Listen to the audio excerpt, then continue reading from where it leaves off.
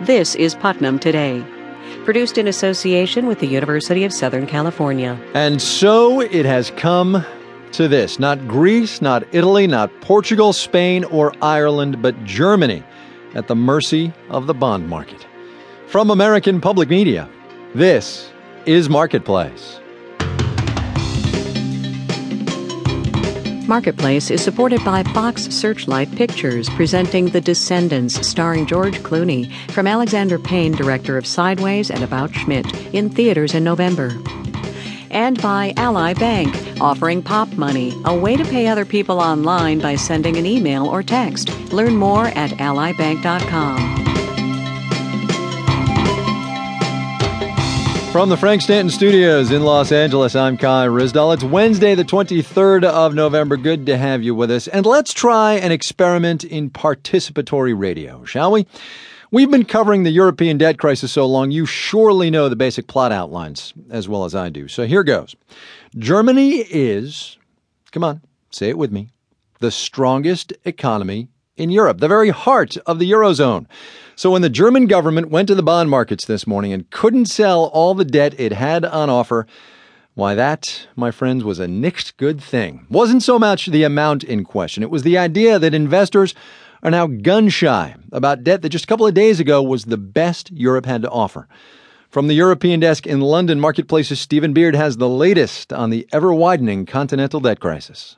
The German government was left holding more than $3 billion worth of bonds, or buns as they call them. Julian Pendock of Senhouse Capital says this is a bad sign. German bonds no longer look like the fail-safe safe haven that they have been seen as to date. He says Germany's creditworthiness has been damaged by its Eurozone partners. Italy and Spain are in deep trouble. Even France could lose its AAA rating. Germany may have to carry alone the weight of bailing out its neighbours.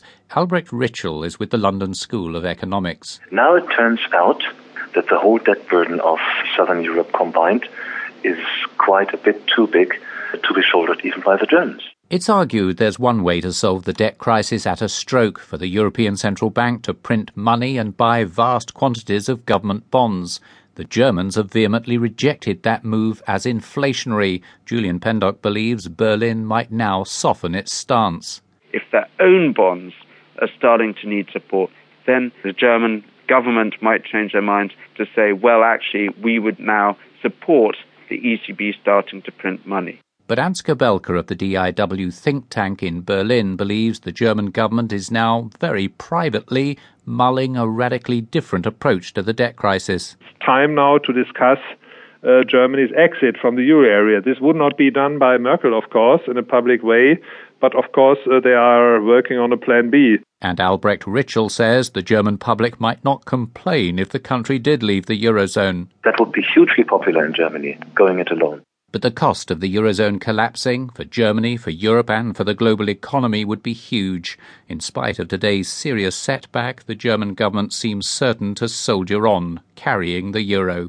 In London, I'm Stephen Beard for Marketplace. One last word about German debt to put today's failed bond auction into a little bit of context. The yield on the notes offered today by the German central government, 2% plus or minus, well below, say, Italian or Spanish debt. Right in line, though, with what the U.S. 10-year bond goes for.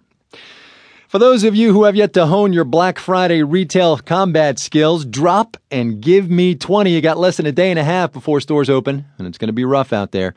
The National Retail Federation expects 150 million shoppers to hit the stores over the weekend. That's up 10% from last year. But sales, on the other hand, are expected to rise only about 1.5%. But Marketplace's Jennifer Collins reports Black Friday is also about what comes next. Dina O'Leary has been braving Black Friday sales in the suburbs of Seattle for nearly a decade. The first store she always hits is regional chain Fred Meyer. They have this huge sale on socks. That's right. Not flat screen TVs, not toys, not cashmere sweaters. 50% off socks. If it wasn't for the half-price socks, we probably wouldn't be hitting Fred Meyer as our first place. But those socks give Fred Meyer a toehold on Dina O'Leary. Britt Beamer is with America's Research Group. He says a shopper who comes into a store on Black Friday is 60% more likely to come back during the holiday season. If you win on Black Friday with shoppers, you've got a great